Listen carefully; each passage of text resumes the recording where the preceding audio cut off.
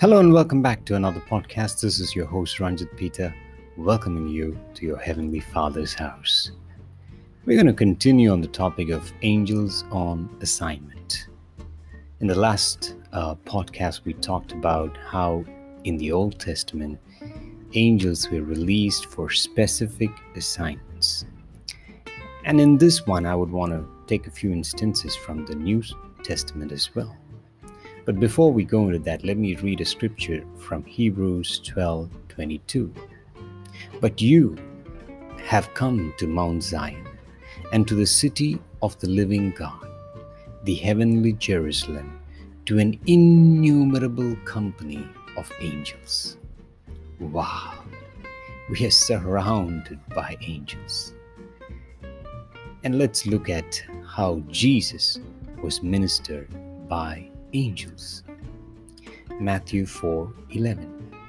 Then the devil left him, and behold, angels came and ministered to him.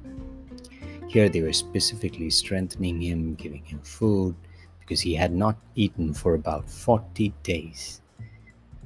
And the devil had tempted Jesus for more than 40 days and 40 nights.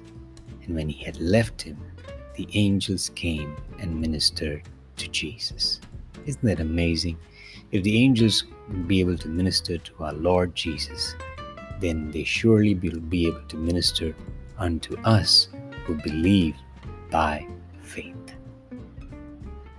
And angels also help in spreading the good news fast. Let me read from Luke chapter 4, verse 14. Then Jesus returned in the power of the Spirit to Galilee, and news of him went out through all the surrounding region. Wait a minute. This is Jesus just coming out of the wilderness after the 40 days of temptation.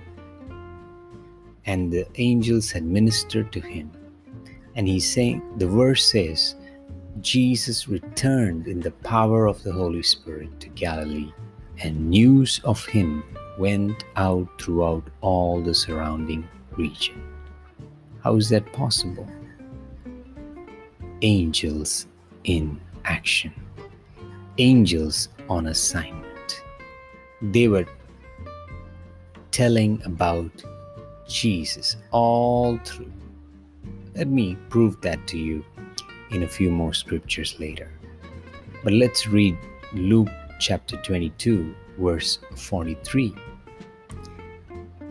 Then an angel appeared to Jesus from heaven, strengthening him. And this was when Jesus was in the Garden of Gethsemane, when all hope was lost, nothing, and his strength was failing. But an angel of the Lord appeared to him from heaven, strengthening him. Isn't that amazing? And not only for Jesus, and we see after that, for every apostle, every child of God, there were angels on assignment. Angels assigned to help you out of tight corners and hopeless situations. This is when Apostle Peter was arrested and put in prison to be executed the following day. And Acts chapter 12, verse 7 says, Now behold, an angel of the Lord stood by him, and a light shone in the prison. And he struck Peter on the side and raised him up, saying, Arise quickly. And his chains fell off his hands. Now we know what happened after that. The angels broke open the iron gates. All the soldiers were put to sleep, not just sleep, deep sleep, so much so that they cannot or they could not hear their prisoner escape. And led Peter out of the prison, not to the street, and almost to the end of the street. Isn't it amazing? And Angels are also joyful beings. Psalm 103 verse 20. Bless the Lord, you his angels, who excel in strength, who do his word, heeding the voice of his word. It's interesting, the verse says they listen to the voice of his word. Not just the word, the voice of his word. On earth today, you and me are the voice of the word of God, who is Jesus. Isn't it amazing that angels, when they hear us, they rejoice. They are so happy when the children of God talk about God, talk about his goodness, talk about his love. Let me prove that to you from Luke chapter 15 verse 23.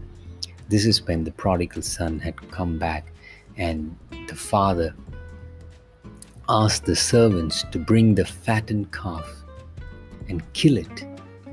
But he said something very interesting following that statement. He said, "Let us eat and be joyful," or be merry.